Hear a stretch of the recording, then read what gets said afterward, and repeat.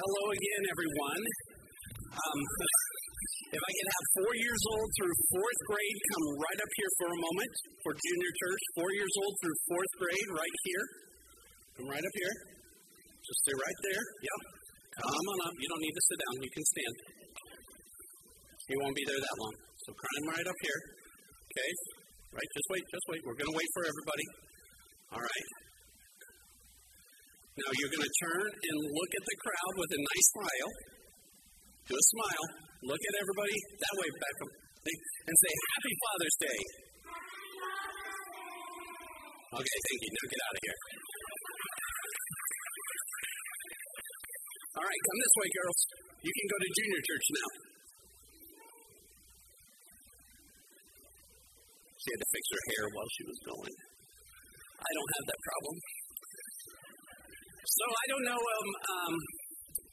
as I've been getting through the years, I'm enjoying history a bit more and more and finding stuff. Maybe it's because part of my life is history now. I saw that in the history books, they are now teaching about the 70s and 80s in history books. That's not history. That's current affairs. But that was 40 years ago. Wow. So I was reading different excerpts of different things of history, and one popped up, and I wanted to share this. In his book, Lee, The Last Years, Charles Flood reports that after the Civil War, Robert E. Lee visited a Kentucky lady who took him to the remains of a grand old tree in the front of her house. Now you need to understand, when we lived in Kentucky, this is how they really marked the territory. They told us this. My property goes to that tree, and then you turn south and you go to the big rock, and then you'll turn, and they mark things by these. And my grandpa, they knew which trees grandpa or great-grandpa planted and stuff. And so this lady, she came to Robert E. Lee and cried bitterly that the limbs and the trunk had been destroyed by Union artillery fire. She wanted Lee for a word of condemning the North. Look what they did to my big tree here, or at least a sympathizing for her loss. He stood there looking at it for a moment, and he turned to her and he said this, Cut it down, my dear madam, and forget it. When I read that, I was like, whoa, wait a minute, that's very blunt and that's kind of harsh. But what he was really saying is, forgive the injustice of the past and allow it to go. Quit holding on to it. Father's Day is kind of one of those rocky days for about half of the population. It's one of those that, many people didn't have a father in the home.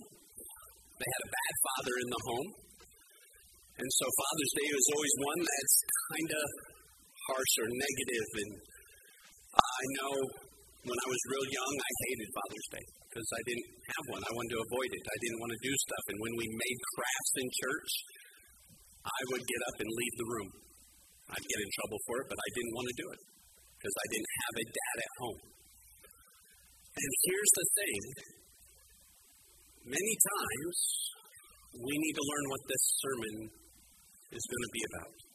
All year, we've been studying the life of David, and I've tried to present David to you the way the Bible does, as a real man who loved God, but often failed God. And in spite of all his sin and failure, David was still a man after God's own heart.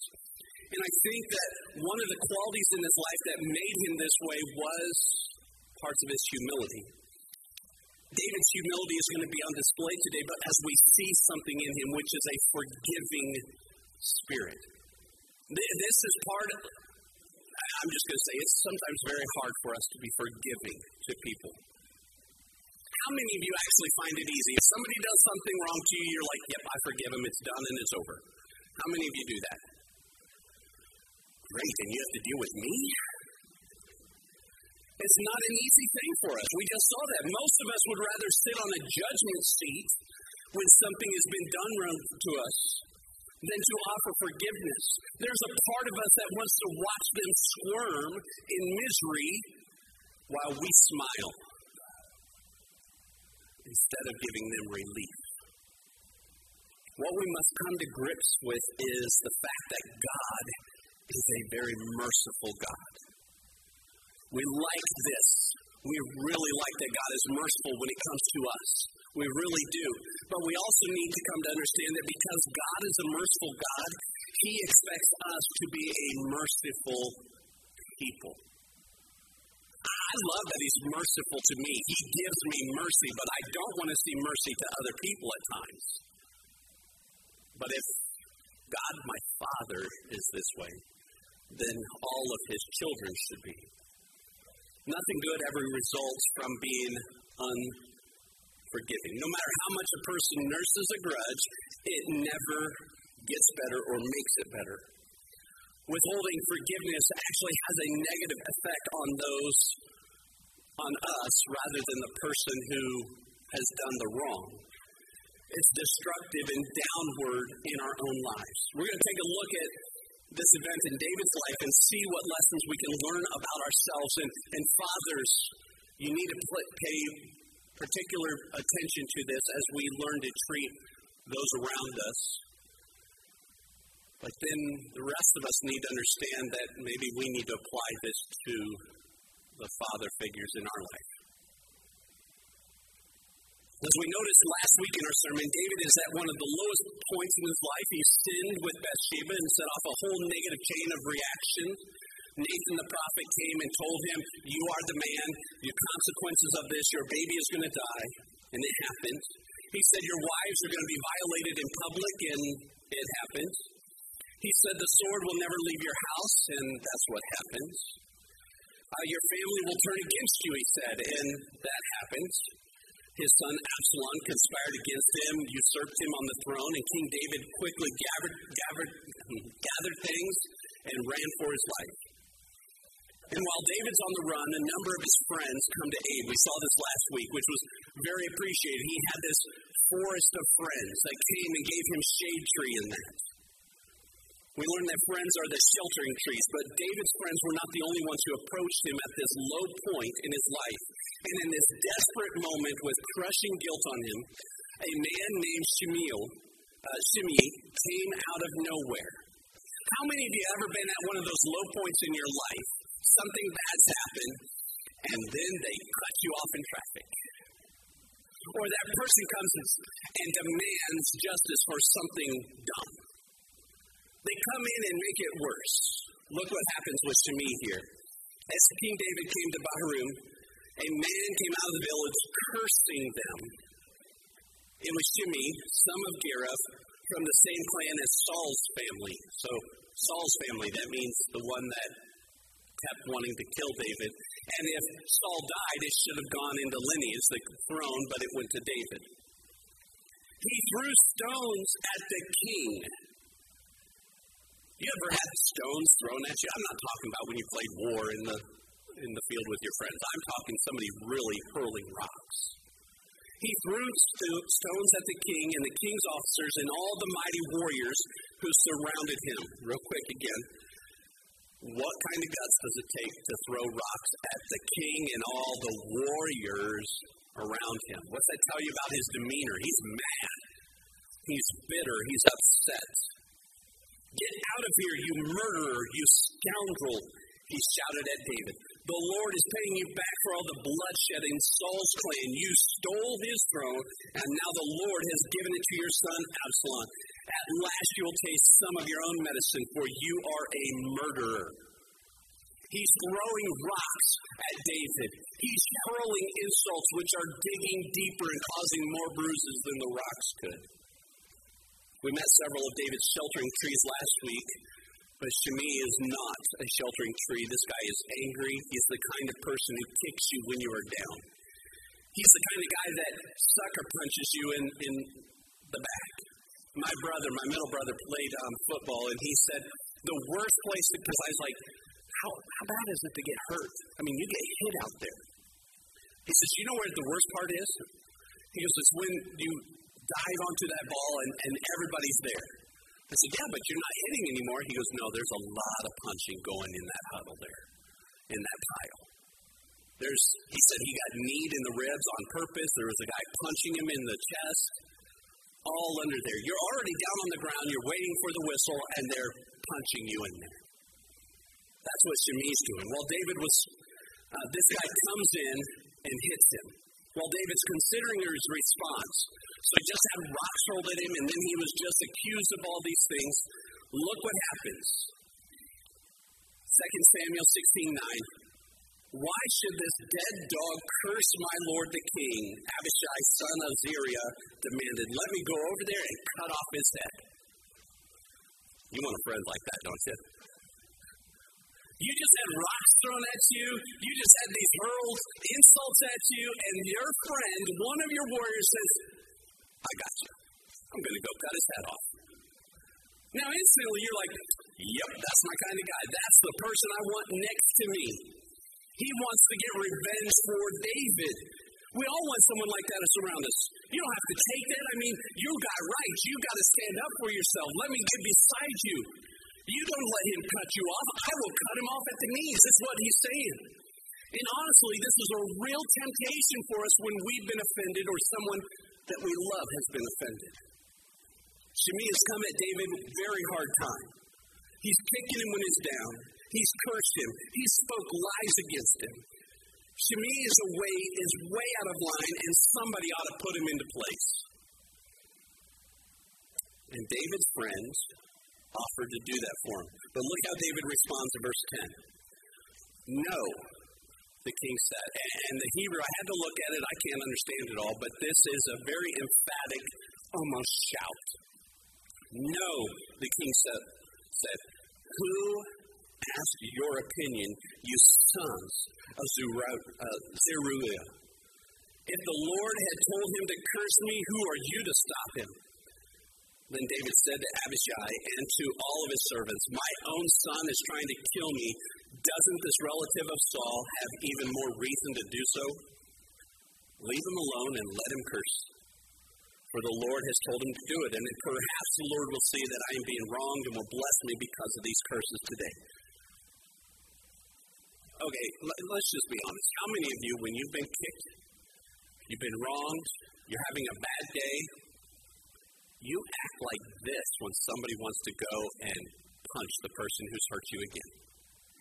Do you sit there and say, whoa, your opinion doesn't matter right now? You need to calm down. We need to find out what God's doing. That's what David did. It's the exact opposite of I know what I would say.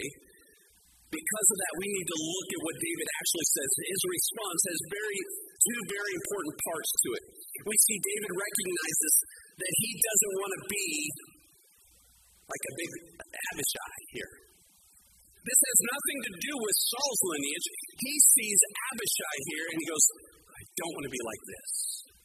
One who spouts off at the handle of this dead dog, I'm going to just cut his head off. The sons of Zeruiah were all built with a very short fuse. Do we know people like that? The short fuse people? Usually they're short people too. I was told that dynamite comes in small packages, and that's why all the short people have fuses that are very tiny. This person here and his whole clan, every one of them carried a chip on their shoulder. They were always ready to fight. David's army commander, Joab, was one of the sons of Zeruiah. David did not want to be like that. He doesn't want to fly off the handle. He doesn't want to spew statements with anger. Fathers, do we do that? In our anger, do we spew these comments, these negative, ungodly comments, and cause more destruction? David didn't want to do that. The second thing David recognizes was God may be in this situation. Maybe this is happening to him because God is trying to teach him. Maybe God is directing this and I don't want to go up against God, is what David's thinking. And then if God is not in it, then God's going to be the one who takes the revenge and fixes this. David steps back and says, I don't want to be the negative one, and I don't want to be against God. So I'm going to back up. David acts appropriately. David entrusted himself to God. I think that's something we need to do when it comes to our anger and injustices. Let's skip a few heads to chapter 19. Some time has passed. Absalom's revolt has come to an end, as is his life. And although this is not what David wanted for Absalom's demise, but now he is returning to the throne. As David marched back to Jerusalem, the people turned back to David. They were all hail Absalom. Now David's back. Okay, all hail David. David's back in power, and look who is first to run. 19 verse 16, Shimei, son of Gera, the man from Behurim in Benjamin, hurried across with the men of Judah to welcome King David. He's the one who was throwing stones at him. Now he's welcoming him. 1,000 other men from the tribe of Benjamin were with him, including Ziba, the chief servant of the house of Saul. Wait a minute. Here's the guy who was throwing insults and rocks. Now 1,000 people are with him, rushing to David. My first instinct, draw your swords, men. We're going to have a battle. Servants of the house of Saul and Ziba's 15 sons and 20 servants, they rushed down to the Jordan to meet the king. They crossed the shallows of the Jordan to bring the king's household across the river, helping him in every way they could. They didn't come to throw insults or rocks. They came to help. As the king was about to cross the river, Shimei fell down before him. My lord the king, please forgive me, he pleaded. Forget the terrible thing your servant did when you left Jerusalem. May the king put it out of his mind. I know how much I sinned. That is why I've come here today, the very first person in all of Israel to greet my Lord, the king. This man who's throwing rocks, throwing insults, is now in the dirt, begging for forgiveness. When he was getting thrown rocks at, David backed up and said, I don't want to be like Abishai here. Let him be. But now he's coming back in power. Now, Shimei is either a great actor or he's very sincere. He said one of the hardest phrases, I have sinned. I know how much I have sinned. Do you remember who else made a similar declaration? David said it to Nathan. I have sinned before the Lord. He said that phrase after Nathan confronted him with the sin of adultery and murder. Maybe Shimei's words had rung a bell in David's mind. One of the keys we're going to discuss in a moment is forgiveness comes easier when we remember we've been forgiven. So therefore we should forgive. Now after Shimei said this, after what he's done to him, it would have been very easy for David to be indifferent to the confession. Have you ever had somebody who, once you got in power or something, then they're like, well, I'm sorry what I did. Please don't hold it against me. And you're like, yeah, you're just saying that. Clean off your nose. You know what I'm talking about. So David could have done something. He could have been, while he's laying there, said, forget it, you're a servant now. Well, then David's friend Abishai comes up again. Verse 21, then Abishai, son of Zeruiah, said, Shimei should die, for he cursed the Lord's anointed king. I want to cut off his head the first time. Now that he's repenting, I want to kill him. What a great friend to have, right? I just want to kill all these people around you, David. Have you ever heard the phrase, if the only tool you have is a hammer, you tend to approach every problem as if it were a nail? There are certain tools for certain jobs. Did you know that a screwdriver should not be used as a pry bar? Or a chisel? Or a poke it? That's not its design. What happens if you use it as a pry bar? It bends. If you use it as a chisel, it breaks the tip. And yet, what are all the guys out here doing? That's what I do all the time. Oh, we're all just dumb guys sometimes, aren't we? If we only use a hammer, we approach everything as if it is a nail. Instead, we need to go back to the toolbox of our faith and really look at the situation. Abishai's solution to everything, kill him. Let's get rid of it. Basically, Abishai said, he kicked you when you were down, kick him back. Kick him hard. Finish him off. He deserves what he's going to get. Well, thankfully, David at this point is living with his godly nickname, a man after God's own heart. Look how David again replies. Who asked your opinion? You sons of Zeruiah. David, I know I say that different each time. I don't know how to say it. We'll just call him Zeru. David exclaimed, why have you become my adversary? Wait a minute, he's supposed to be his friend, his supporter, and he just called him an adversary. This is not a day for execution, for today I am once again the king of Israel. Then David turned to Shimei. David vowed, your life will be spared. This is different than just saying, it's okay, you can move on. He vowed.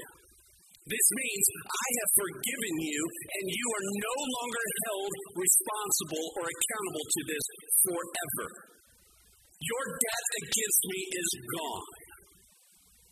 David wasn't swayed by Abishai, and so he pointed out again how he did not want to be that way. And with self-control, there's something, fellas. In a situation, he executed it with first self-control. David extended forgiveness to Shimei because David knew who he was. He's the king of Israel, and he does not need to demonstrate that kind of power in this moment. So what can we learn about this forgiveness from David? And again, fathers, think about this as you're treating those who are underneath your authority. And then everybody think about the father figures in our lives. What can we learn from this, David? First, we must learn what forgiveness really is. Dr. Archibald Hart defined forgiveness as this. Forgiveness is surrendering my right to hurt you for hurting me.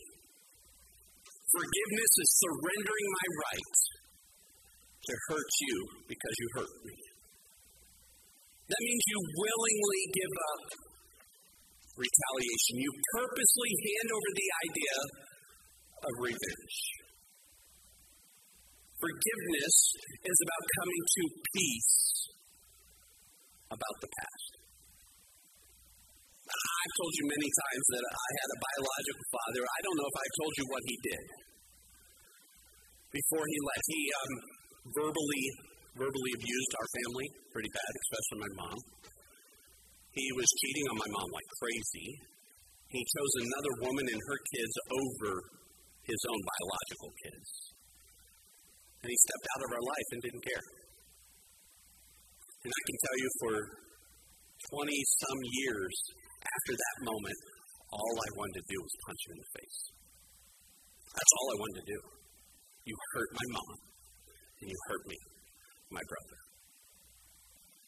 When Austin was not even one, we found him out in Vegas, and they flew us out to go meet my biological family. And so I sat down with him, and I'm going to tell you what I said. I couldn't stand you. I hated you. I'm sorry for that. I'm so glad you left my life because I had a better life because you weren't in it. I forgive you for what you've done.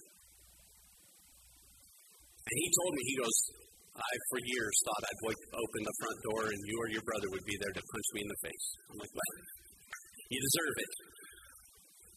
And it's over now. Forgive you. He deserved more punishment. But the only thing that bitterness and anger was doing was hurting me. He had no clue about it. And you know what? It changed how I was when I finally released it. No matter what we do or how hard we try, the past cannot be changed. There are people who have hurt you. There are some people in here who their past, your pain is horrific, what has been done to you. And I'm so sorry. You can't change it. It's done.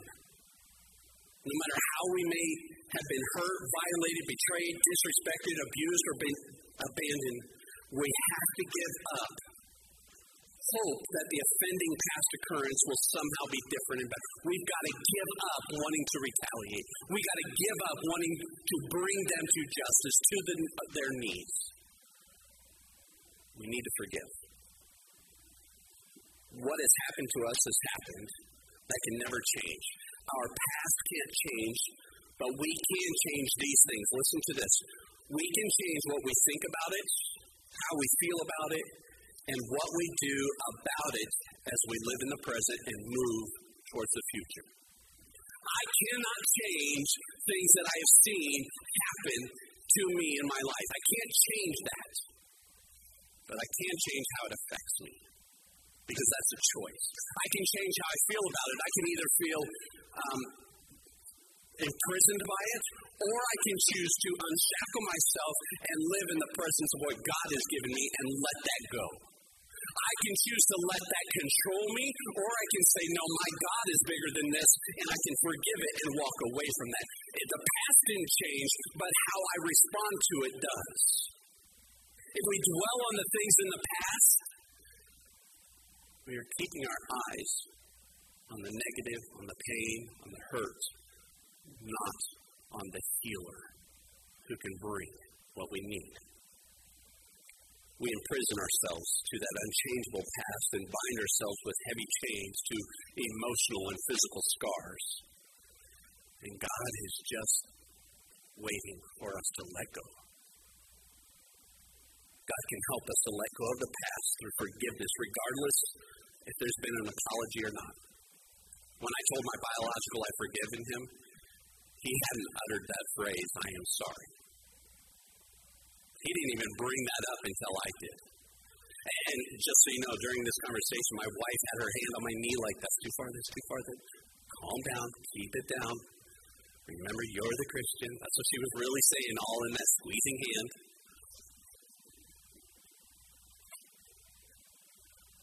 I had to let go of those emotional chains. God can help us let go of the past through forgiveness.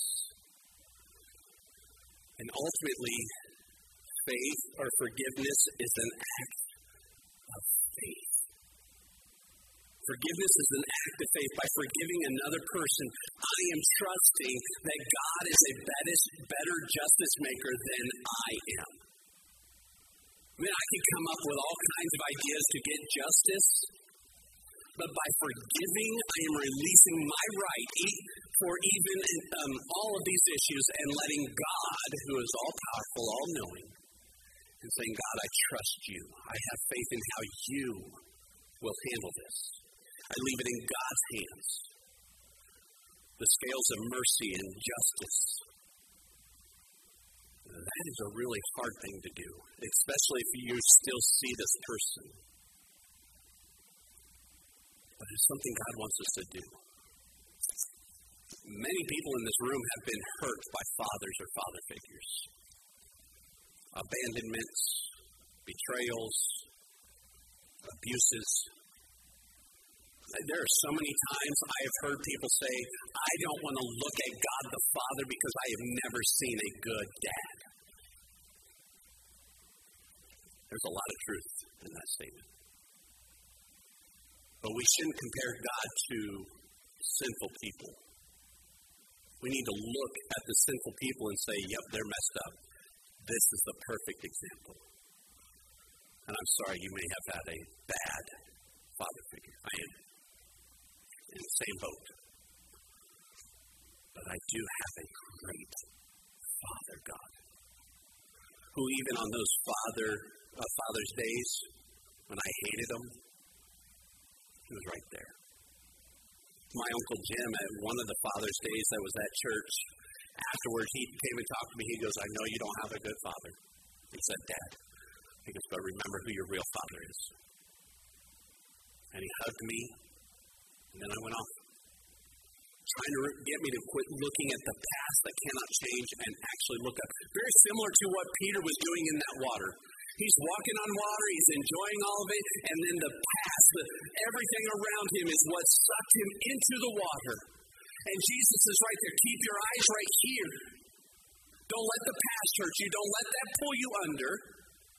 This really happened. There was a guy adrift in the ocean, and he was clinging on to one of the floats there. And the rescue boat came, and they were trying to get him. Actually, it was a helicopter. And the guy says, "You need to let go of that, so I can't let go of this. I will drown." "No, sir, I'm right here. I've got the harness. Let me put this around you, but you have to let go." And he would not let go. He kept fighting the guy who was trying to save him because he wouldn't let go of the float. Until finally the rescuer had to punch him in the stomach. So he let go, and then he wrapped him up, and then he went up into the boat. Whoa.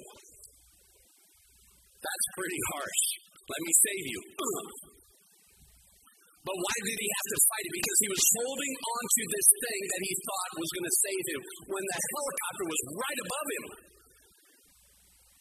The guy who was coming to save him is right in front of him, treading water with him. Let me help you. And we do this to God all the time.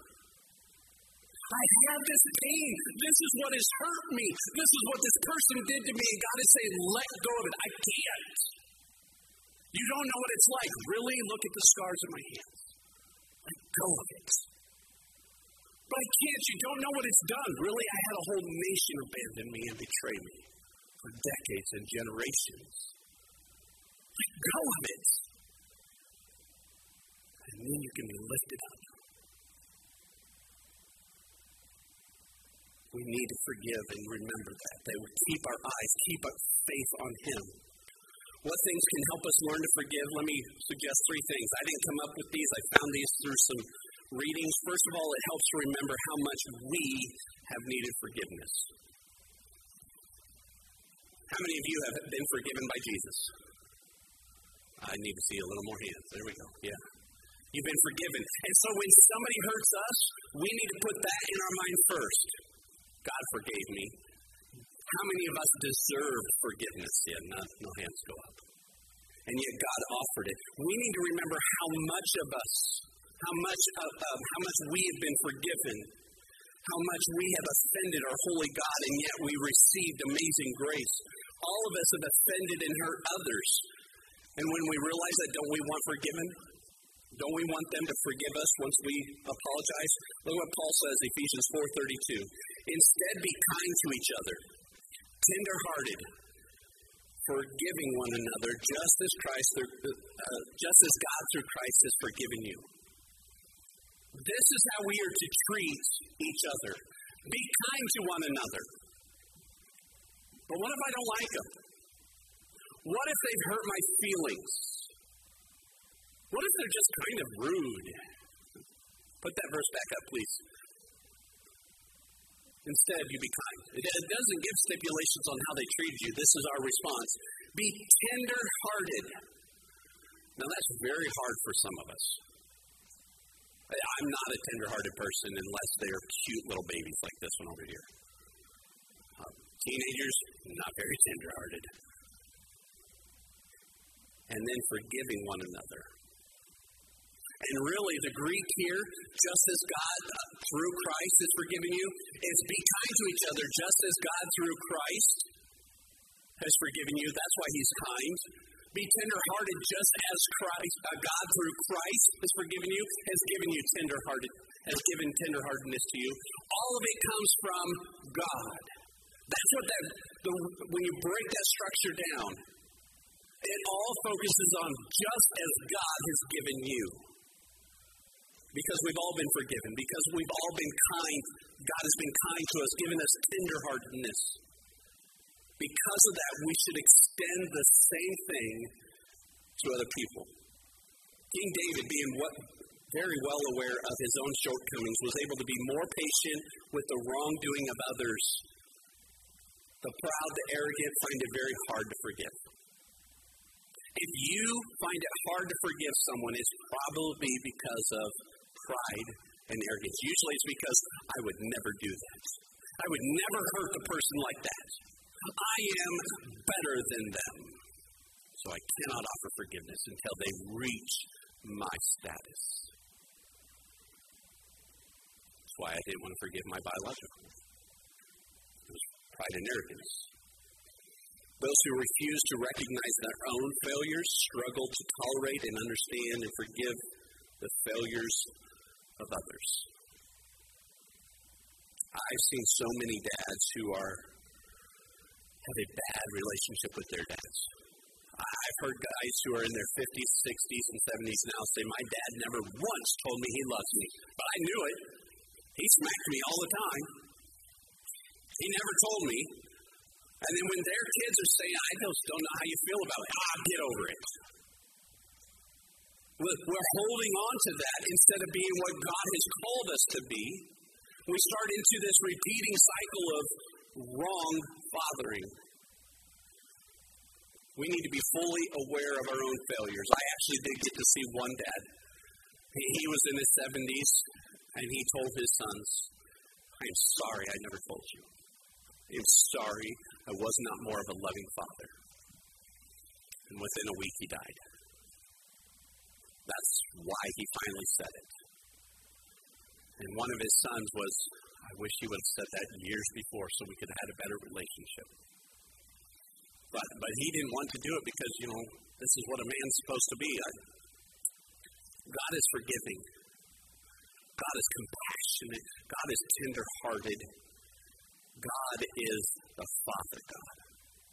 And if he can do it, guys, we need to do it too.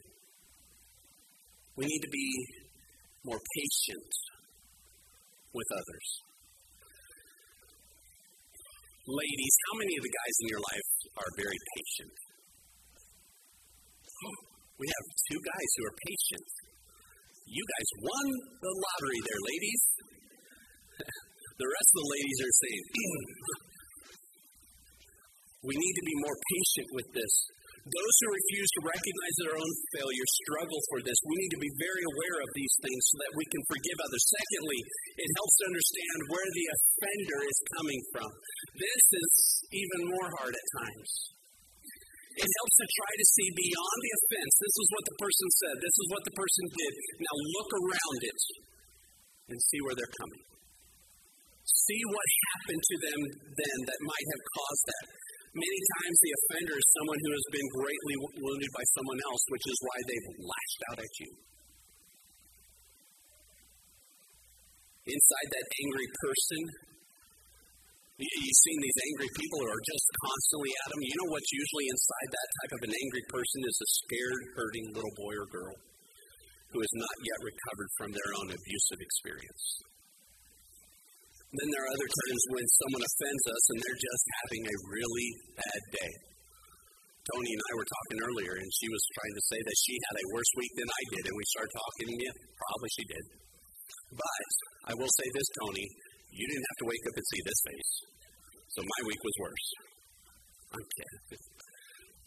Casey had it worse because she had to see this face. Yeah. But we forget, don't we say that, man? You know, guys, when you're old, here's how you know you're old. When you get with your friends, you start talking about weather and your bad health. Oh, my knee's been acting up. Oh, yeah, my back's been acting up. Yeah, my tennis. That's our conversations now. I'm 45, so apparently I'm old now because that's what I've done. We start comparing things instead of looking beyond that. We need to recover from that and start looking around the person who has hurt us. Instead of trying to retaliate or match it, look beyond that and see what it is. Many times it doesn't have anything to do with us. We're just the ones that it got launched on. There are also times when people offend us and they didn't mean to, they didn't intend to offend us, and they didn't even realize it. As Jesus hung on the cross, he was able to keep this in perspective. He looked past our sin. He looked past our person. And look what he said in Luke 23:34. Jesus said, Father, forgive them, for they don't know what they are doing. He looked around the offense. He said, see, they're ignorant. They don't understand. So he offered forgiveness. Putting ourselves in the other person's shoes can help us learn why they're doing this and actually come alongside them instead of wanting to kick them like Abishai did. Third, it helps to realize that extending forgiveness is what is best for everyone. If you don't forgive, it hurts you more than anyone else. You just need to know that health studies have proven this. It is said bitterness is like drinking poison, hoping your enemy will die from it. When you have bitterness and hatred towards someone because of how they've hurt you, you not giving them forgiveness doesn't help them. Holding on to that bitterness is poisoning you, not them. I've had a few arguments with people. This Buddy Hackett said this, I've had a few arguments with people, but I've never carried a grudge. You know why? While you're carrying a grudge, they're out dancing. And what he's saying is, you're carrying this grudge that's weighing you down. They're living their life happily. And so who is it hurting by you holding on to this bitterness? It doesn't help the situation. In the end, when we don't forgive others, we are hurting us, and we are hurting our relationship with God. Jesus is very serious about forgiving others. Look what he says in Matthew 6. If you forgive those who sin against you, your heavenly Father will forgive you. But if you refuse to forgive others, your Father will not forgive your sins. I thought that's what the cross was for. He forgave my sins. But it's an act of faith. If I choose, after I have become a Christian, here's what he's saying. After I become a Christian and then I choose not to forgive somebody, that means I don't believe in the cross. If I choose to hold bitterness towards somebody, that means I don't believe in who Jesus truly is. And therefore, my sins are not forgiven.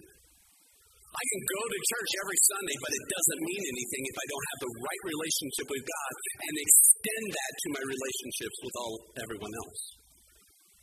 This verse right here should be enough to convince us to forgive others. You want to be forgiven from God, then let go of anything anyone has ever done. I want my sins forgiven. And it may sound selfish, but I want to go to heaven, so I better forgive everybody. I want to go to heaven. Don't you? So forgive. God will not forgive you if you choose to not forgive others. Forgiveness is so necessary for those who give it, more necessary than those who receive it. Forgiveness is a beautiful thing. It releases the heartache, the headache, the load of guilt, and it brings an incredible feeling of cleansing and relief. When I did tell my biological that I forgave him, I could actually look at him and think of him without that inside anger turmoiling in me. Near the end of Irving Stone's powerful novel, Love is Eternal, about Mary Todd and Abraham Lincoln, there's a moving conversation between Mrs. Lincoln and the president's bodyguard, Parker. She said this, "Why were you not at the door to keep the assassin out?" She demanded in her bitterness with tears, she said this. With his head bowed, Parker replied, "I have bitterly repented of it, but I do not believe that anyone would try to kill such a good man in a public place. This belief made me careless. I was attracted by the play and did not see the assassin as he entered the box." Mrs. Lincoln said this, "You should have seen him. You had no business being careless." With that, she fell back on her pillow, covered her face with her hands, and with deep emotion said, "Go now. It is not you. It is not you I can't forgive. It's the assassin." So she was taking all of her anger at the situation, placed it on Parker, but then she acknowledged it's really the assassin. Then Tad, her son, who had spent the miserable night beneath his father's death, said to his mother, "If Pa had lived, he would have forgiven the man who shot him." Pa forgave everybody. And then his mom wept even more. Can you imagine that?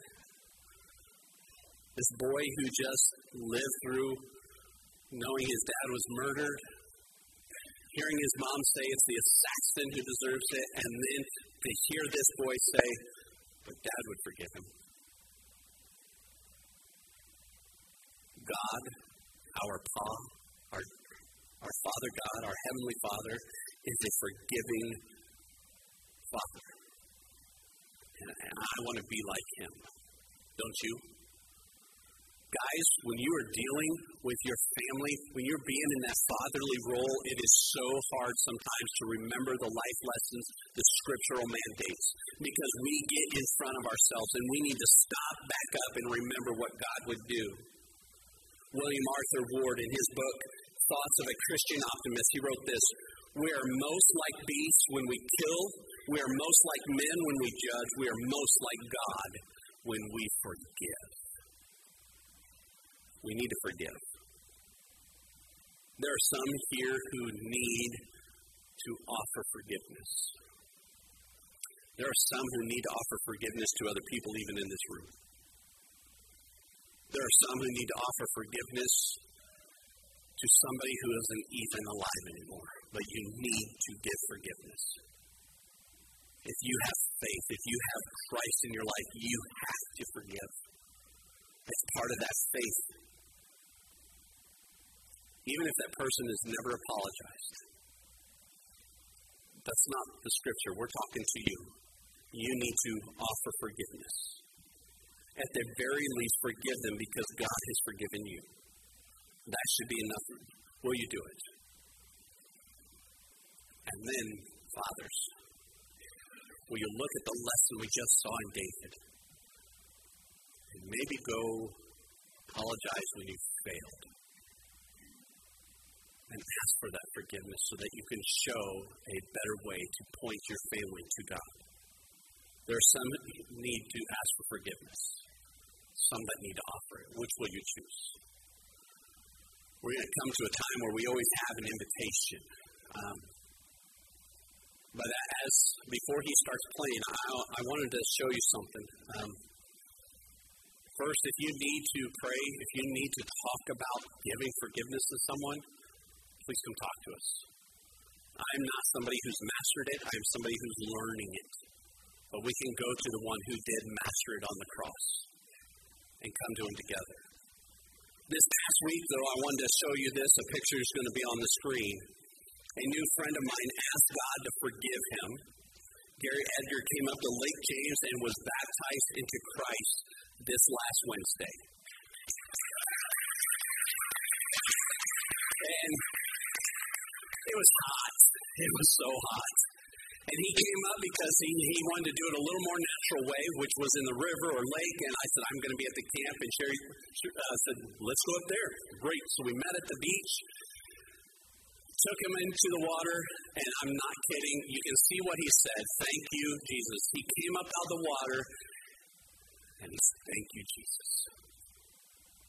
He also said this. He goes, I see baptism. When I was in the Marines, we had to take an oath. And baptism, I see, is kind of like an oath that I'm giving my life to God. And I was like, man, you need to preach. Because that is awesome. And so my new friend Gary is now my new brother and your new brother. And we're going to celebrate that. So I want you to make sure you go see him. He's right over there by his brother.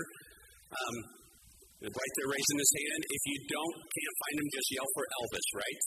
And he'll come. So, you'll have to ask him about that. But we're going to stand and we're going to pray.